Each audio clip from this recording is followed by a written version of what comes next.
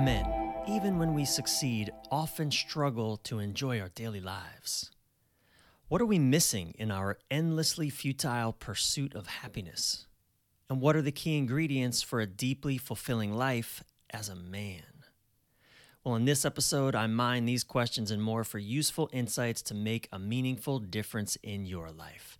Because in this episode, I'm diving into the 5 pillars of a thriving man. Welcome to Men This Way, the podcast for every man who seeks to live his deepest purpose in life, who's committed to showing up fully and giving his unique gifts to the world. Because if not you, then who? I'm your host and fellow journeyman, Brian Reeves. Brian with a Y, Reeves. Men This Way.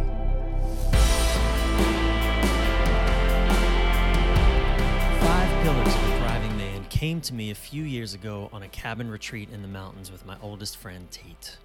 We'd traveled up a windy road to a gorgeous mountain area 90 minutes northeast of Los Angeles known as Lake Arrowhead to do some deep reflection together on our lives.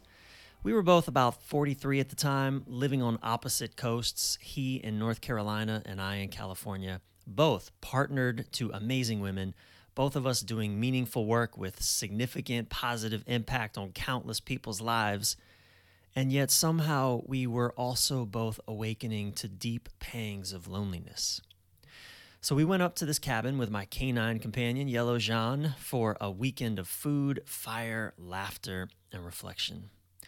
What I didn't expect was that my stepping more fully into leading men's work and this podcast, Men This Way, would be born out of that weekend. What I also didn't expect was that just a few years later, Tate and I would be stepping up together to launch a year-long coaching journey for men called Elevate 2021. And we're now wrapping up at the end of 2021 with the 10 courageous men who joined us on that incredible adventure this past year. In fact, we're already now into booking Elevate 2022, and we've already got 7 men enrolled for that with just 5 spots left, and we haven't even done any advertising for this. And actually, before I continue with our story, let me tell you more about Elevate 2022, because the adventure begins very soon, and indeed, without any advertising and very little promotion about it through social media, we're already down to only 5 spots left at the time of recording this. So here it is. Look, if you're a man committed to thriving in every domain of your life, then I invite you on a year-long journey to make 2022 an extraordinary year. Whether you want to make a massive shift in your professional life, or connect to and truly live your deepest purpose every day, or maybe you want to improve the quality of your intimate relationship experiences, or learn to be more present with your family, or perhaps you're simply ready to make profound shifts in how you show up for yourself, for your own deep well-being. Whatever specific dreams or goals or intentions or desires you're shooting for, what I'm inviting you into is an adventure that can help you achieve it by transforming your relationship with yourself. Because you should know the only thing keeping you from experiencing the freedom and life you crave is you. Now here's the opportunity. I'm inviting only 12 men to coach with me for an entire year. Now that includes personal coaching and an intimate men's group experience with the other 11 men going through this year alongside you. These men, perhaps including you, I am ultimately selecting. I want this to be a curated group of men that I myself would be excited to spend the year with, because that's exactly what I'll be doing, spending this entire year with you.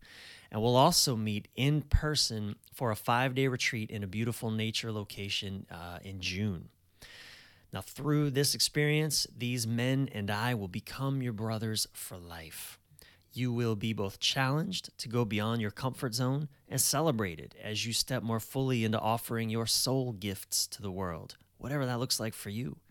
And also, the best part, I think, is that it includes consistent on-demand video access throughout the year to me and your exclusive brotherhood. Now, if this sounds intriguing to you, the details are at brianreeves.com/elevate. That's Brian with a Y, reeves.com/elevate. If you're wondering what this will cost, I assure you, if you're listening to this on a computer or a smartphone, then you can afford it, or at least figure out how to. Now, I'm super excited about this experience. I started doing my own real inner men's growth work alongside other men about 10 years ago. I'd been doing transformational work in all kinds of other ways, from a zillion workshops to earning a master's degree to all kinds of stuff. Nothing has been so deeply fulfilling and orienting as doing specifically men's work alongside other men. And now I'm inviting you to join me and 11 other men on an adventure of a lifetime. Again, go to brianreeves.com/elevate for details and to apply. And this isn't for everyone. Only 12 men will be invited into this experience. But if you're ready to step deeper into your full, free expression as a man and fully give your gifts, your greatest gifts, to the world, to your loved ones, and as Francis Weller says, live the vow you know your soul is waiting for you to make, then this is for you. If you're feeling the call, the door is open. It's on you to walk through. Today is the day. I'm waiting for you. All right, back to this episode. Now today, I am going to dive into my 5 pillars of a thriving man, a framework for thriving in your everyday life. And as I was sharing earlier, these 5 pillars came to me during that cabin retreat with my childhood bestie, Tate. And they came to me overnight after we'd spent an evening filled with wild laughter and profoundly agonized tears. As I reflected on my own life journey, all that I'd accomplished, which included everything I thought I was supposed to ever want, I was also awakening to an inner yearning for things I'd never given much mind to. Essential elements of a truly good life that no one had ever taught me were essential for a man particularly to feel genuinely, deeply fulfilled. I'd only ever seen my fathers and uncles concerned about maybe 1 or 2 of these 5 pillars, and generally in shallow conceptions of them. No wonder they struggled so much in their daily lives despite having homes and families and professional success. Now, I could dive deep into each of these pillars, but in this episode, I offer a brief introduction to each. This introduction today will also give you a tiny glimpse into the kinds of things we'll be exploring together in Elevate 2022. So again, go to brianreeves.com, Brian with a Y, reeves.com/elevate if you feel called, if you feel the call to step into powerful partnership with me in making 2022 extraordinary. Now take a deep breath and stay present through to the end of this enlightening episode of Men This Way. All right, let's dive. The 5 pillars of a thriving man. Can you guess one of them? Now, I'll give you a few seconds to think into your own experience. What do you already know is a critical pillar of your existence that without a strong connection to this experience or fulfillment in this domain, your life feels or would feel unsatisfying? I'll give you a second.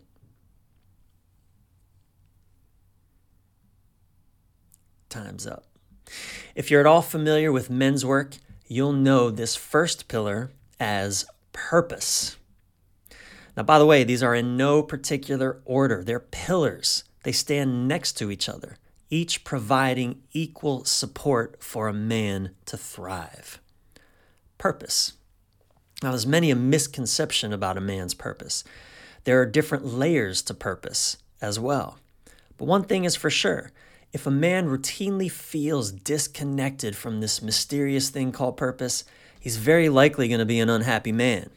He will be able to distract himself for a long time with staying busy, with pursuing money or sex, with addictions of all variety from alcohol to video games to watching TV. But he will struggle to be fully present in his life, no matter how good it is on the outside, because when a man doesn't feel deeply oriented around a meaningful direction for his life, which is what purpose is, orientation, he feels lost. And let's talk about that word oriented for a moment. We tend to be more familiar with the idea and experience of being disoriented. For many of us who have spent most of our lives without wise and present fathers, or any wise elders for that matter to help us find our way, we tend to live perpetually disoriented. I'll put it another way. We're perpetually oriented around goals that ultimately don't deeply satisfy or even really ultimately matter to us. Sex, money, admiration from others, achievement merely for the sake of approval, status, or more money. When I was in the military over 20 years ago now, I was basically miserable, functionally depressed. The military is an honorable pursuit. It paid me well, gave me status, respect, the admiration of others. I was rewarded for my accomplishments with ribbons and promotions. Now, ostensibly, I got to serve my country, that whole thing. Still, I was miserable because it wasn't in alignment with my deepest purpose. I didn't really understand what my deepest purpose was back then. I didn't even really know I needed to be connected to that. But I already had clues that it had something to do with the work I do today.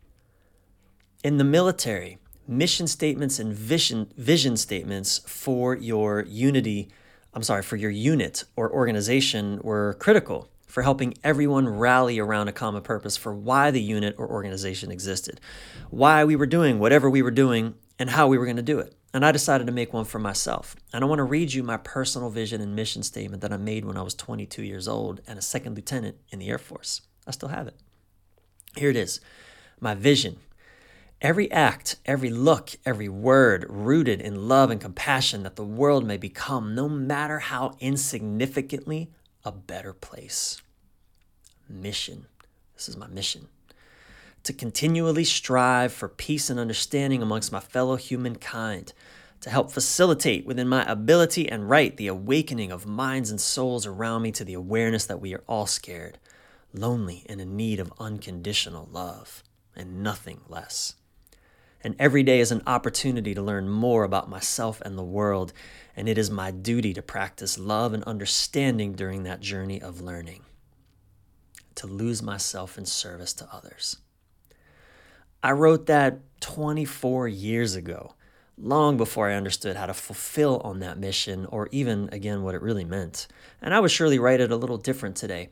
But I find it fascinating that 24 years ago, I had a sense of inner orientation around a deep and profoundly meaningful purpose for my life, which is great. But it's also why I suffered so much in those days, because I had no idea how to live that purpose through the military. However, when I finally received an honorable discharge at age 26 as a captain, and I was finally free to begin pursuing the expression of that inner orientation, I still had no idea how I was going to do that. I had no wise-oriented elders or even wise-oriented brothers to help me find my authentic way. So I would suffer for a few more years, literally wandering the world with a backpack, traveling through Europe, Egypt, Australia, India, desperately seeking clues on how to live my purpose. I didn't know that's what I was doing then. I just knew I was lost and needed to wander. I might have told you at that time I was just enjoying the freedom I felt denied in the military, or that I was trying to find myself. But what I was really trying to find was deep purpose. Why the hell am I here? And incidentally, creating your vision and mission statement is one of the first things we'll do together at the start of Elevate. There's nothing like getting clarity around your deepest purpose and learning how to live it ever more fully every day. Now, what I find particularly fascinating as I look back at my years since leaving the military is that everything I did after that, professionally, creatively, had at its core some important element of my vision and mission statement embedded in the experience. For example, right after the military, I applied to and was accepted in American University's International Peace and Conflict Resolution Master's Degree program. I wanted to help humanity heal. However, I traded that possibility for moving to France to live with a French woman I'd hastily married on my travels. And while that marriage was a disaster, it also was the beginning of my own awakening to a more mature and wise understanding of love. And it helped me start to see my own severe limitations around being a truly loving man. In other words, how I was failing to live my mission. A few years later, I helped my dad and stepmom grow a mind-body science company to a $50 million juggernaut in just 5 years. And as the international spokesperson for that company, I traveled all over the world doing magazine and newspaper interviews in Asia, Europe, South America, appearing on morning talk shows, teaching our customers about the critical connection between the mind, the body, and the heart. I even got to talk to Oprah Winfrey about this mind-body-heart connection after she featured our product on her famous holiday giveaway shows twice. And believe me, I was having the time of my life. And after that, I managed an incredible music band who sang hit-worthy pop songs of self-awareness and spiritual love. And my work as a manager for these guys helped thousands of people across North America be inspired to open their hearts and see their own beauty in ways that people would share with us they had not opened their hearts or seen themselves in years. Now, fast forward to today, the work I do is absolutely in alignment with my deepest purpose, my mission. And this is my mission as a coach today and a writer, to serve the world one awakened man, one illuminated woman, and one thriving relationship at a time. That's my sort of stated mission today. I can also say my most difficult times in life were when I did not know what to do with myself. After the military, when I was so disoriented that all I could do was wander for an indefinite period. Like also after the music band broke up and I had invested years and thousands of dollars and also given up easily $100,000 or more in missed paychecks and my stock shares in Apple, which I sold to help me pay rent. Yet I had no idea how to make money doing what I felt connected to. I mean, all those times were confusing and worrisome, scary. I have so much more I could say on purpose, like how it impacts the quality of your intimate relationships. You know, it's very common that men, when they feel disoriented around their purpose and don't know what to do with their lives, really struggle to show up and be present and enjoy intimate, committed, sustained intimacy with another person. I certainly had that challenge. And I've actually written articles about this on my blog, actually. We could also talk about the difference between what author David Deida calls karmic purpose, what you essentially inherit from your culture or your family, dad running the family business or something like that, versus your soul purpose, right, which has nothing to do with your family or just your culture. We could explore how purpose changes, develops, evolves throughout the different developmental stages of your life. And we can talk about how to actually discover and know your soul's purpose and effective ways for living it. There is profound depth to the exploration of purpose. And a man, or woman for that matter, can spend a lifetime learning how to live connected to purpose on a daily basis. Now, this is my introduction for now. And remember, in the next few episodes, I'm going to be sharing some practices to help you strengthen each of these 5 pillars, including purpose, including how to effectively live your purpose every day. For now, let's go to the second pillar, intimacy. The second pillar of a thriving man is intimacy. One of my previous coaches, Steve James, gave me an interesting definition of intimacy that I'd never heard before and that I've since found immensely helpful. Because usually we think of intimacy as something you do with another person.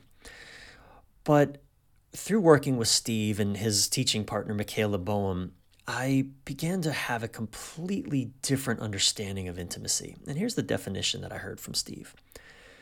Intimacy is feeling what is there to be felt and seeing what is there to be seen.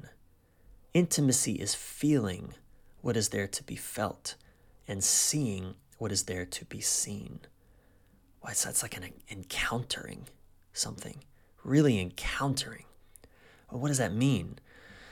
And when I've studied with Steve, done his workshops and such, I would spend a lot of time exploring the subtle sensations of my body. For example, while moving in various ways, and often blindfolded. We did a lot of blindfolded work to create visceral experiences that I could then observe in my body, like the feeling of a shoulder moving slowly, muscles tensing with stress, or the sensations of pushing against another body.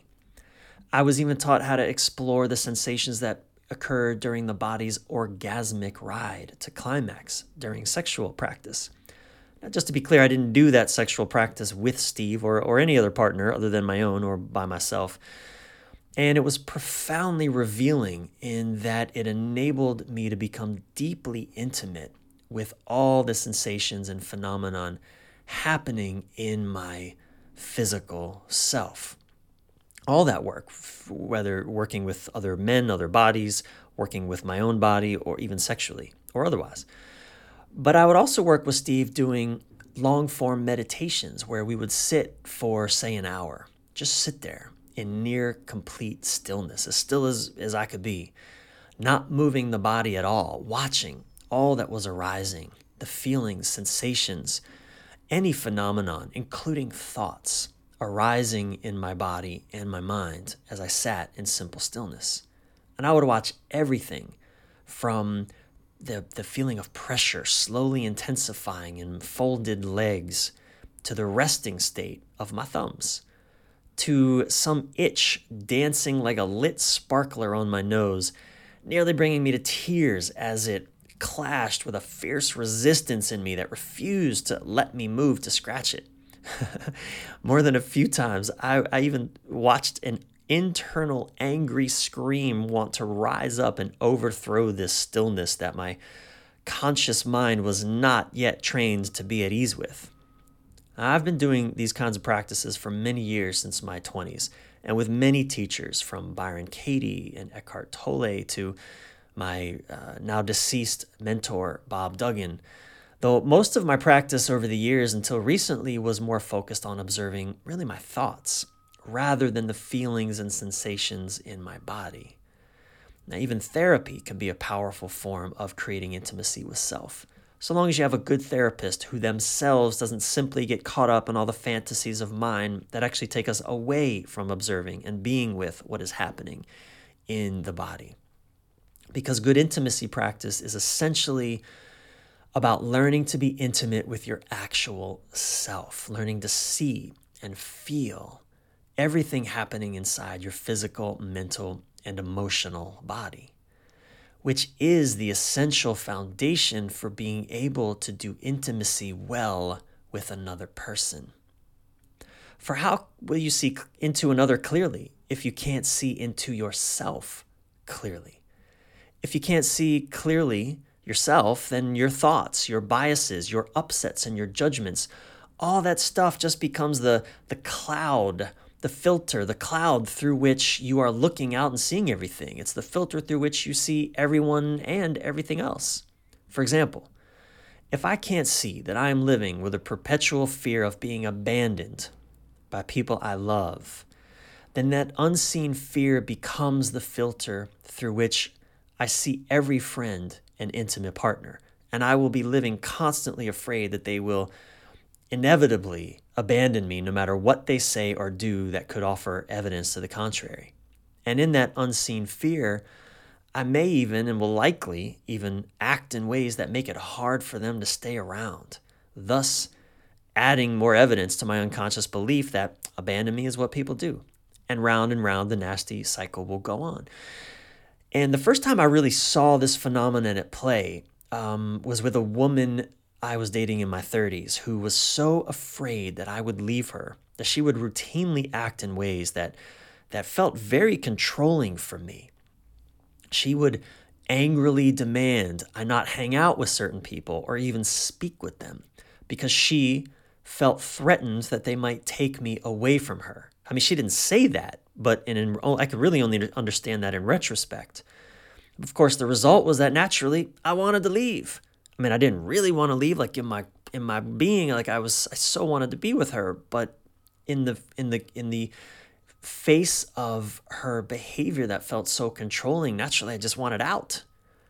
Now, my part in all this, of course, because we always play a role, relationships are always a co-creation, is that I was so afraid of being controlled by anyone. I mean, after all, the military was completely controlling of my entire life, such that I never wanted to experience that again. That I would act in ways that signaled to her my presence was not entirely to be relied upon. Like yeah, I'm out of here. Freedom is my value. Don't count on me to stick around. So that was sort of the vibe she got from me in all kinds of ways. And that just further inflamed her fear that I would leave. And there you go, round and round we went. Had both of us been able to see these wounds in ourselves and understand how they affected our nervous system and triggered our defenses, we could have brought them into the light between us and worked with our dynamic far more effectively, such that we wouldn't have constantly felt endangered by each other. And the outcome of our relationship would have been profoundly different. That's one reason intimacy is the second pillar of a thriving man. When you learn true intimacy with self, you gain access to true intimacy with another. For one, because now you can be genuinely vulnerable with another human being too. Without intimacy, when we share ourselves with another, we only share what we want them to see, what we think will make us look good to them, or keep them around, or make them do what we want them to do. A lot of people these days, especially, even use vulnerability as a manipulation tactic to make themselves look wiser or more conscious than they are. They might be transparent, but that's not necessarily vulnerability. I know, because in the years before I met Sylvie, my fiance, I got really good at being transparent. I made a good living out of it. Through my blogs and videos I publicly shared before millions of people, my struggles with love, relationship, intimacy, I legitimately thought I had nothing to hide when Sylvie came into my life. But then real relationships started and her needs and unique sensitivities emerged, sometimes triggering my fears and anxieties around relationship. Rather than own that I was simply feeling afraid and anxious because I didn't want to see that, I couldn't see it, I wasn't intimate enough with myself, and rather than sharing what my mind was up to, that it was telling me I can't depend on relationship, just like I saw my parents unable to depend on theirs, just like I'd never been able to depend on any other intimate relationship my entire life, or so I thought. For I know now that I had at least co-created that experience over and over due to my lack of self-awareness, a lack of intimacy with myself. Again, I couldn't see any of this in me. So I just kept reliving it, projecting it out, thinking she was doing this to me. Vulnerability, true vulnerability, not just mere transparency, but real vulnerability is required for intimacy. It allows us to avoid running away from each other when we're hijacked by some fear-based story or uncomfortable emotions, and instead lean towards each other because we're baring our hearts to each other, open and honest about what we're feeling and experiencing in the moment. That's real intimacy. And that's another skill real intimacy with self gives you access to with another. You can now start to see what is really there to be seen and to be felt for that other person too. For example, when your partner or even a friend is in pain or angry or sad or frustrated, here are a few things many of us commonly do that never help. We tell them, you shouldn't feel that way. Then we give them all our reasons why they should feel differently, even though we may mean well, right? You shouldn't feel that way, or don't worry, it'll pass. Or, number two, we just ignore what's happening and hope that what they're feeling will go away. And it probably will go away, but we likely won't win any points. Might even be deducted points because we failed to see them in their experience, in their struggle. And that's really the point. So often when we're struggling with something and it's causing us to stress or feel bad, simply being witnessed in the struggle by someone we love and care about can be the most profoundly comforting gift we could receive. But we're so used to being ignored, dismissed, told to get over it, or no pain, no gain, that we do it to others. We bypass the messy feelings, which just results in a lack of intimacy because we're not seeing what is there to be seen or feeling what is there to be felt. No wonder our relationships can often experience painful and prolonged states of disconnection. Earlier, I shared that I would do intimacy practice for enhanced sexual enjoyment and presence. That's a far bigger exploration than I want to go into here, but just imagine the more you're able to see and feel what's happening for your partner, and not what you want them to be experiencing, but what they are actually experiencing, the more exciting and fulfilling your sexual experiences become too. Now, one more thing I want to say about intimacy is that intimacy with self is also a necessary foundation for discovering and living your deepest purpose too. Your deepest purpose isn't a task given to you by your dad or your boss or even a holy book. It's something you encounter only by learning to listen to the deeper rhythms within your being, the wisdom within your heart that is constantly whispering to you, constantly showing you the way, the choices that would best serve you and thus the world around you. But you're too often living such a noisy life with all your busyness and self-distracting and mental stressing about to hear those whispers. By learning how to be intimate with yourself, to know yourself, your greatest life arises naturally, with ease and grace as your wings. Because with this kind of intimacy, you're able to quickly know what would best serve your life in the next moment, whether that be to take a drink of water because you can feel your thirst, or take a nap because you feel your fatigue, or work out because your body needs to move, or quit your well-paying job because you can now clearly see it's robbing you of vitality and joy every day. Perhaps you've even had an intimate encounter with yourself during this podcast. If you heard deep whisperings of excitement and possibility when I shared about my men's coaching adventure, Elevate, you might have seen your brain come up with some objections as to why you can't or shouldn't do it, and yet a deeper excitement lingered. That is what intimacy with self gives you access to. It is an essential foundation upon which every single choice of your life can be made, from the profound to the profane. And your life is made by your choices. The skillful practice of intimacy allows you to consistently make the best choices that will serve your life and your vitality, rather than sabotage or deaden you. That's an introduction to the power and importance of intimacy, the second pillar of the 5 pillars of a thriving man. The third pillar is family. And again, these are no particular order. A family is an interesting one, certainly for me, for it surprised me. And if I'd come up with these pillars in my 20s or 30s, I wouldn't have included this one, because I didn't realize this was important throughout most of my younger life. I was essentially a solo single man traveling and living my life alone, even when I had an intimate partner. At least that's what I thought of myself. For I look back and see now that I was quickly creating new family everywhere I went. In the military, the men and women I served alongside were my family. After the military, when I went to Egypt, I lived with a family in Cairo for 3 months and gained a whole slew of new brothers amongst the young men I explored the Egyptian streets and countryside with. One of them actually even lives with my dad right now in Nashville. In Australia, I lived with a small family in the outback for a time, immediately coming to depend on them for survival since there were literally no other humans around for 20 square miles, and I had no idea how to survive out there. In Bordeaux, France, at 26, I married a French woman, and though she and I were a disaster and her mom and I clashed constantly, I had fortunately already created an essential family, extended family through my network of friends there, and they brought me solace and humor and grounding when I was otherwise distraught and despairing due to my turbulent relationship. Everywhere I've ever lived, from France to Egypt to Miami to Oklahoma to California, I've created family where I otherwise had none.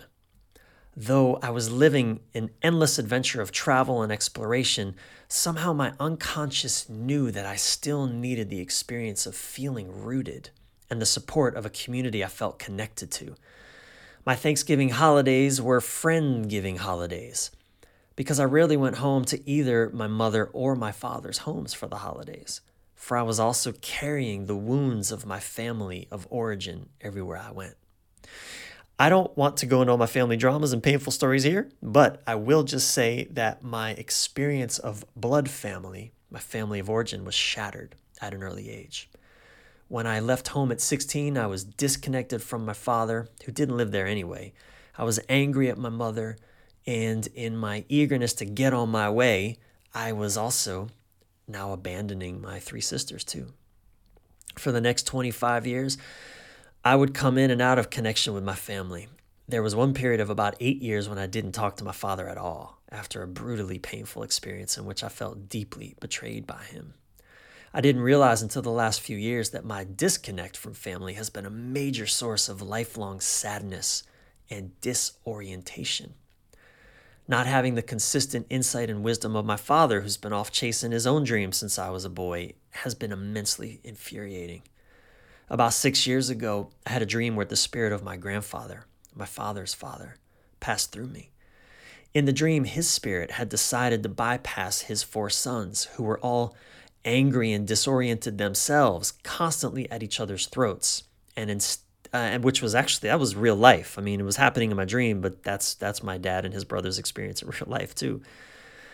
And in the dream, my grandfather bypassed them, like his spirit actually, it was such a, that's all I can tell you is his spirit bypassed them and instead passed through into and through me, his grandson, leaving me with his essence. I woke up so emotional, I was sobbing.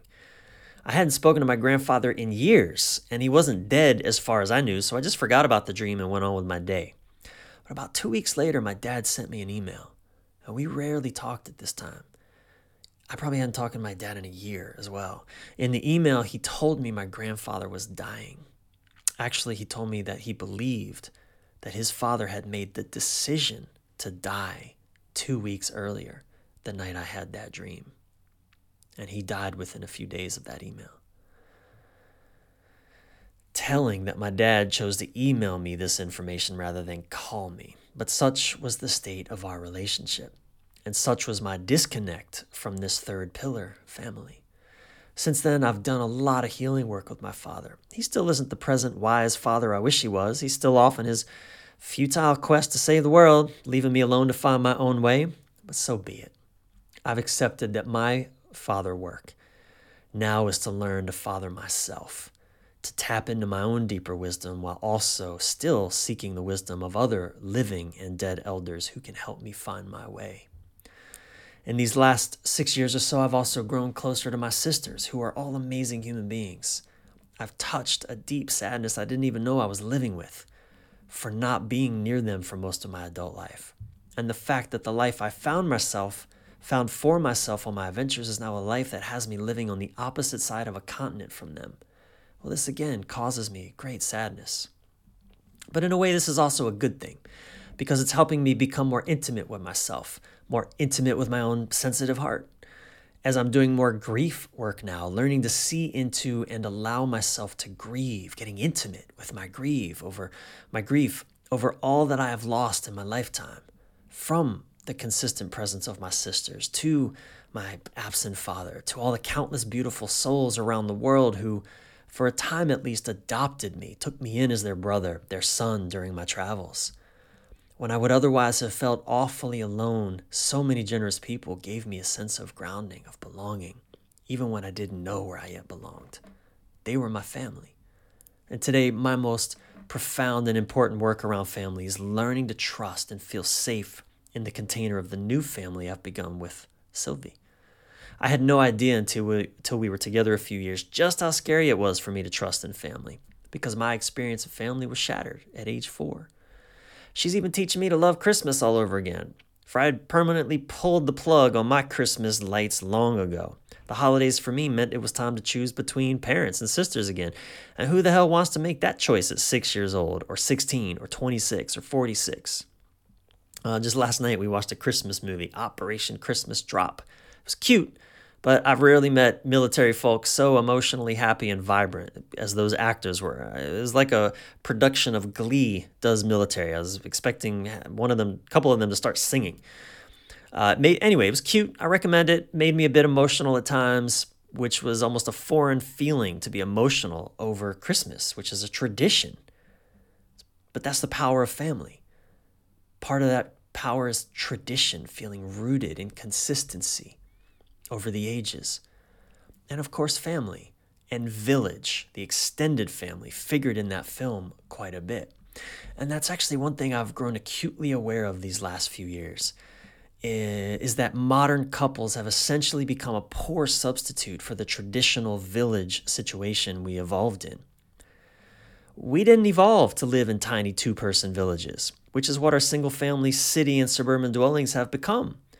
Author Francis Weller, in his book The Wild Edge of Sorrow, talks about how modern psychology puts a lot of blame on our parents for the wounds that haunt us through life. But he says this, quote, "We must remember that our parents were participants in a society that failed to offer them what they needed in order to become solid individuals and good parents. They needed a village around them, and so did we. Of course, we were disappointed with our parents. We expected 40 pairs of eyes greeting us in the morning, and all we got was 1 or 2 pairs looking back at us. We need the full range of masculine and feminine expressions to surround us and grant us a knowledge of how these potencies move in the world. We needed to have many hands holding us and offering us the attention that one beleaguered human being could not possibly offer consistently. It is to our deep grief that the village did not appear." Close quote. So as Sylvie and I begin our own family, and we've spent much of this pandemic locked down into our own little 2-person village, I'm acutely aware of our need for family to both help us raise our own and also help us both continue to feel seen and heard and loved and cared for. For there's no way she and I alone can offer that consistently and deeply enough to each other. We're bound to otherwise feel lonely next to each other and incorrectly conclude that our loneliness is the other's fault and think maybe we need a different partner or more intimate partners, when really it's just that we need a more full experience of family than modern society by default teaches us to think we need. I actually think this is even one reason polyamory, doing relationship with multiple partners, is becoming more accepted and in fashion in our culture, because we're lonely in our 2-person villages. We're often disconnected from our parents, or at least don't really trust them for guidance and wisdom. So we're mostly winging it when it comes to family and relationship, and winging it ain't a good strategy for thriving. Now, I will say one last thing about family, though. I could say much more. So long as we men live disconnected from our fathers, particularly, and from their fathers, our grandfathers, whether they be alive or dead, we risk living a life that feels rudderless. It's one reason patriarchal religions work so well is a male god offers a great father substitute. For without connection to some father figure that we trust and respect, we ourselves can never really know what it means to be a man. Speaking of which, the 4th pillar, brotherhood. When I lead men's groups, one of the biggest reveals often comes when men finally start openly admitting or just realizing for themselves that they don't generally trust other men. I know for so much of my life I didn't trust men. After all, who were the bullies at school? Other boys. Who was most likely to go after the girl I liked at school? Another boy. Who was always on the playing field trying to get the best of me and always ready to rub it in my face when they did? Other boys. Who were the ones I looked up to, but who always seemed to be looking down at me? Older boys.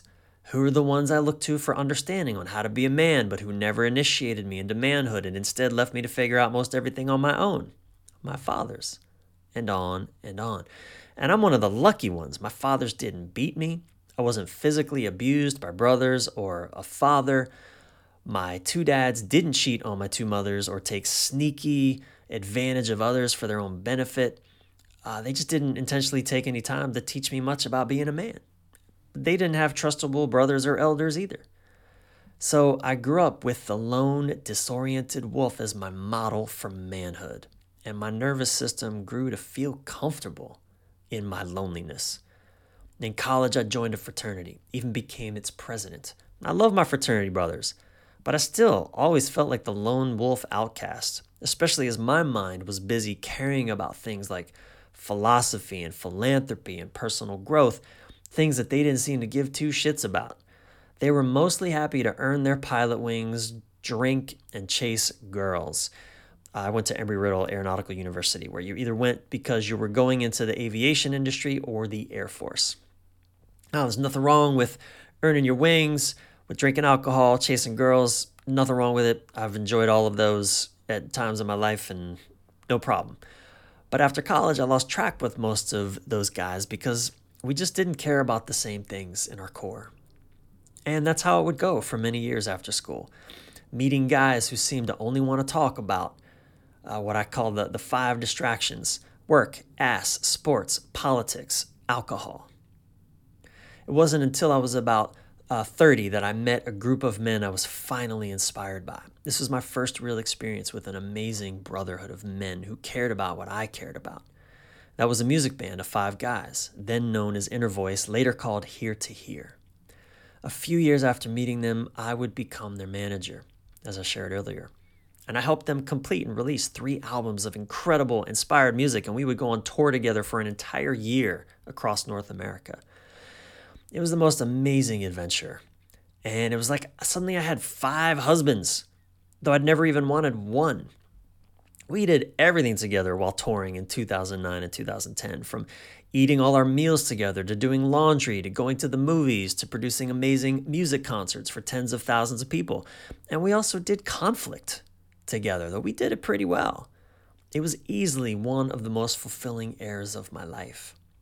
Then one day, spring 2011, one of the members decided to quit, and it all unraveled. Just like that, our brotherhood ended. And before long, I was once again lone wolfing it, trying to figure out what the hell to do with my life now. Fortunately, I was now meeting amazing men everywhere, men I respected, whom I felt I could trust deeply, not just with my successes and my good news, but with my vulnerability and my pain and my struggles too. Men that I didn't always feel the need to look good in front of because these men were doing their inner work too. In 2019, I was helping to lead a men's retreat in Norway for about 28 men. At the beginning of the retreat, one man spoke up, and he was questioning the use of this word brother amongst men on retreats and in places like this. She shared that he resented that word. He didn't like it because he didn't feel like a brother to men he didn't know and didn't trust. So he didn't like that men would be so quick to use it. At the end of that 6-day retreat, he said something I'll never forget. We had just gone through an incredible, intense, beautiful, excruciating, challenging, fun, and deeply, deeply cathartic week together. There had been controversy and conflict, as well as deep healing and camaraderie too. On the last day, this man spoke up again, and he said, "I now know what brother means. It means you know what I feel." Oh man, you know what I feel. This is the true gift of brotherhood. In brotherhood, we don't have to bear our burdens alone. In brotherhood, we don't have to hold our worlds together alone. In a traditional culture where the entire village collaborates on life, men would typically hunt together, sons with their fathers, brothers with brothers. It didn't matter which of us took down the prey, we'd all eat. In our modern world, the entire burden is on a man's solitary shoulders. If I alone don't take down that prey, don't bring in that money, I and my family don't eat.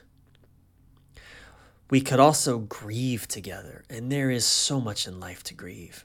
Some of the most beautiful and healing moments in my life have been in the midst of a circle of men when I am crying or allowing my rage to come through, knowing I'm safely held by these men who aren't judging me, but who are loving me and are having my back in that moment of my surrender to just how fucking hard and painful and tragic this life can sometimes be.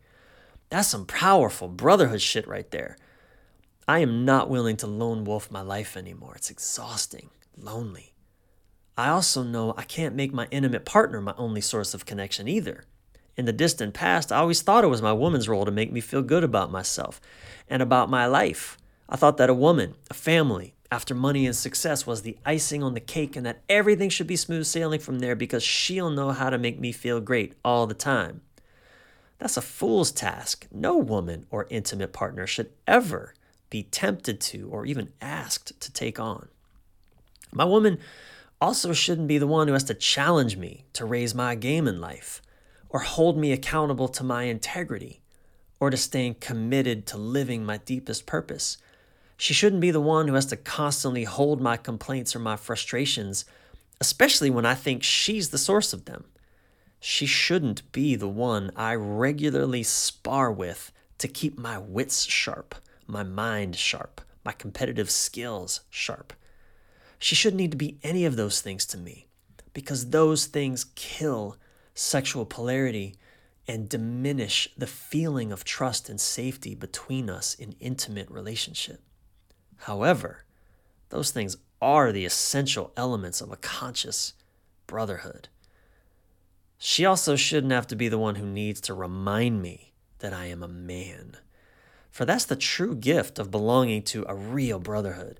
It serves as resistance to our lesser narcissistic instincts, to our self-doubts and self-serving bullshit ways, and it serves as a daily reminder of what it can look like to be a truly good and courageous and generous, heart-connected man in the world in any situation or circumstance. So solid brotherhood allows us to bounce ideas off each other, ideas that might scare our intimate partners, who often prefer from us more stability and less intellectual risk-taking. And like little lion cubs learning how to hunt by playfully wrestling each other, a solid brotherhood is a container in which we can challenge each other on all kinds of topics, respectfully, powerfully, and we can push each other in the direction of staying in integrity with the commitments we've made in our lives. We learn how to trust other men, not by remaining silent and playing nice, but by speaking our sometimes conflicting truths and learning how to do conflict well, so that we can disagree or see things differently and yet still deeply respect and love each other. At least that's the brotherhood I stand for and create with any man who steps into brotherhood with me. Finally, the last pillar, spirituality. Now, by spirituality, I'm really just talking about the experience of feeling connected to something greater than your own tiny little ego. An author and psychologist whose work I've been swallowed up in recently, Bill Plotkin, talks about the importance of developing a personal relationship with spirit as an essential act required for each of us to evolve beyond the developmental stage of adolescence, where in adolescence, our conscious awareness is mainly focused around the in-groups that define our ego identities, like our immediate families, our friends, people who look or think like us. And this is what he says. Now, I'm going to paraphrase. As we relinquish attachments to our first identity, we find ourselves asking questions about spirit. If I am not simply my body or my ego, then what am I? If I am a spark of consciousness in the universe, what is the larger consciousness of which I am a part? How am I to be in relationship with this greater consciousness? He goes on to pose a whole bunch of other really interesting questions that underlie this important exploration of relationship to spirit. And after that, he continues, quote, "We must be willing to engage the conversation. However understood and embodied, a personal relationship with spirit cultivates humility, a sense of meaning and love in the hidden heart of the universe, a bone-deep knowing that one is an integral member of an evolving cosmos. We are inspired to create a life founded on a sense of interconnectedness and interdependence with all." Close quote. So, spirituality is really about humility in a sense. Even consider the first two steps in the 12-step Alcoholics Anonymous program or any 12-step program. Number one, we admitted we were powerless over alcohol, that our lives had become unmanageable. That's step one. We admitted we were powerless. Number two, we came to believe that a power greater than ourselves could restore us to sanity. These are the first two steps for anyone turning their life around in the grips of addiction, is to essentially surrender the ego's control over to a higher power. That's what the core of spirituality is really about, humbling our egos such that we no longer delude ourselves into thinking that we alone are in charge of how the world should go, or even fully how our own lives should go.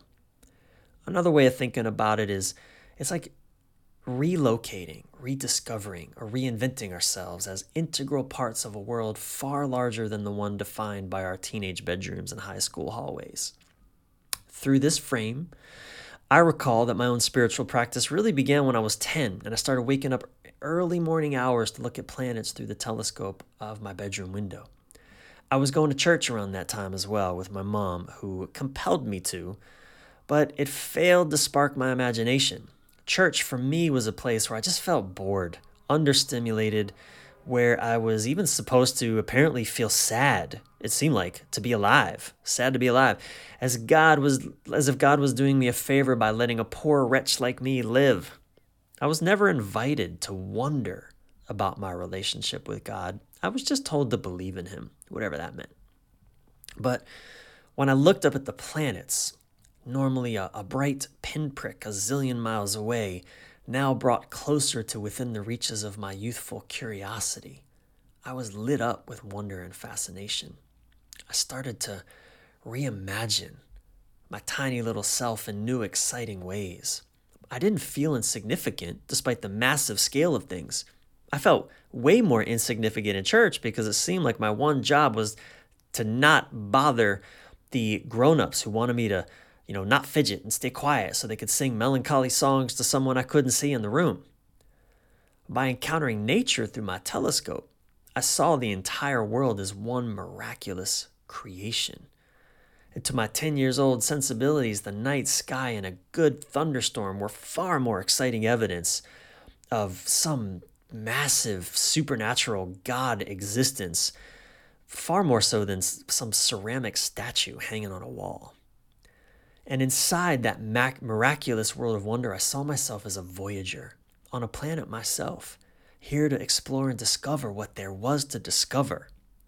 You could say, to see whatever is here to see, and feel whatever is here to feel. In other words, to become intimate with all of creation. You see how all of these pillars are interconnected? I'm telling you, this is some genius shit here. It was the natural world that then initiated me into the fifth pillar of a thriving man, spirituality. In Bill Plotkin's work, so much of the encounter of spirit, as he tells it and teaches it, is done through encountering actual nature, the raw wilds far beyond our city streets and manicured suburbs. Now, I have nothing against church. I've since found churches where I felt that same spark of wonder and excitement I felt as a boy looking through a telescope, though more so in non-denominational church than in traditional ones. I've always felt nature was my primary church, though, for that's where I've always felt closest to God. It's where I always reliably find enough stillness and silence that I can actually hear my most intimate thoughts and feel my most intimate feelings.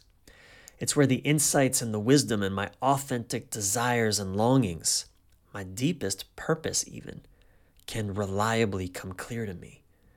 It's difficult for that to happen when my thoughts are running around how to navigate a busy city day, or my senses are being bombarded with sounds of cars and airplanes and phones and even the voices of the people I love who always seem to want something from me. Spirituality in this sense certainly incorporates religion. After all, what are we really doing in any church, temple, mosque, or monastery but attempting to create a space in which we can get closer to encountering the presence of a higher power that we otherwise mostly fail to hear when we're navigating traffic or working at our jobs or reading the news. But it also transcends religion. I have a room in my house where I meditate most mornings. The earlier in the morning, the better, not because there's some inherent virtue in getting up early, but because my mind is quieter and the world outside my window still mostly sleeping. So I don't hear cars and leaf blowers at that hour. And I can really drop into a deep listening, a deep encounter with, an intimacy with, well, let's just say spirit. I could say my higher self, my authentic self, God, source, love, or even just a state of calm relaxation that allows me to forget the worries of my world for a few minutes, which has in itself immense benefits for my well-being. But this meditation time is sacred time for me. It's like brushing my teeth. I can go without a few days, but I start to get cranky pretty quickly. Stanky too, if I go too long without. Meditation, like prayer, in the Abrahamic religions of Christianity, Islam, Judaism, or the sacred dance rituals or shamanic plant medicine practices of countless indigenous traditions throughout time. These are all practices that, in their essence, are intended to enable the practitioner to encounter the supernatural, what is beyond our knowing in our natural everyday waking state. This is how we can daily bring inspiration into our lives. The word inspire, was originally used in the context of a divine or supernatural being imparting a truth or idea to someone. So, it is this pillar of spirituality as a practice, a regular encounter with something greater than ourselves, whether that be a god or the stars in the night sky, that can both help us feel a greater sense of connection with the world around us, but also bring us inspiration and help us find our way in the world by putting ourselves into a state of receptivity for the clarity that emanates from the depths of our being. That is an introduction to spirituality. And that is an introduction to the 5 pillars of a thriving man: purpose, intimacy, family, brotherhood, spirituality. Thank you so much for listening. Find any notes for this episode and other episodes at brianreeves.com/mendthiswaypodcast. And also remember, Elevate 2022, a year-long coaching experience for men committed to thriving in every domain of their lives, is beginning soon. Go to brianreeves.com/elevate for details and to apply.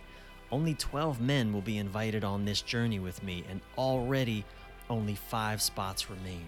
So don't delay. Go learn more and apply now at Brian Reeves, Brian with a Y, reeves.com/elevate. Finally, if you were served by this and think others should hear it too, please share this episode, or especially just write a review so that you too can lead more men this way, because your words matter. And don't forget to subscribe yourself while you're at it.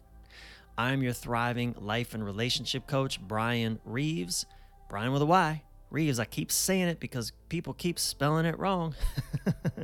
I am your thriving life and relationship coach, Brian with a Y, Reeves. Until soon, keep your head up, your breath relaxed, and your thoughts inspired.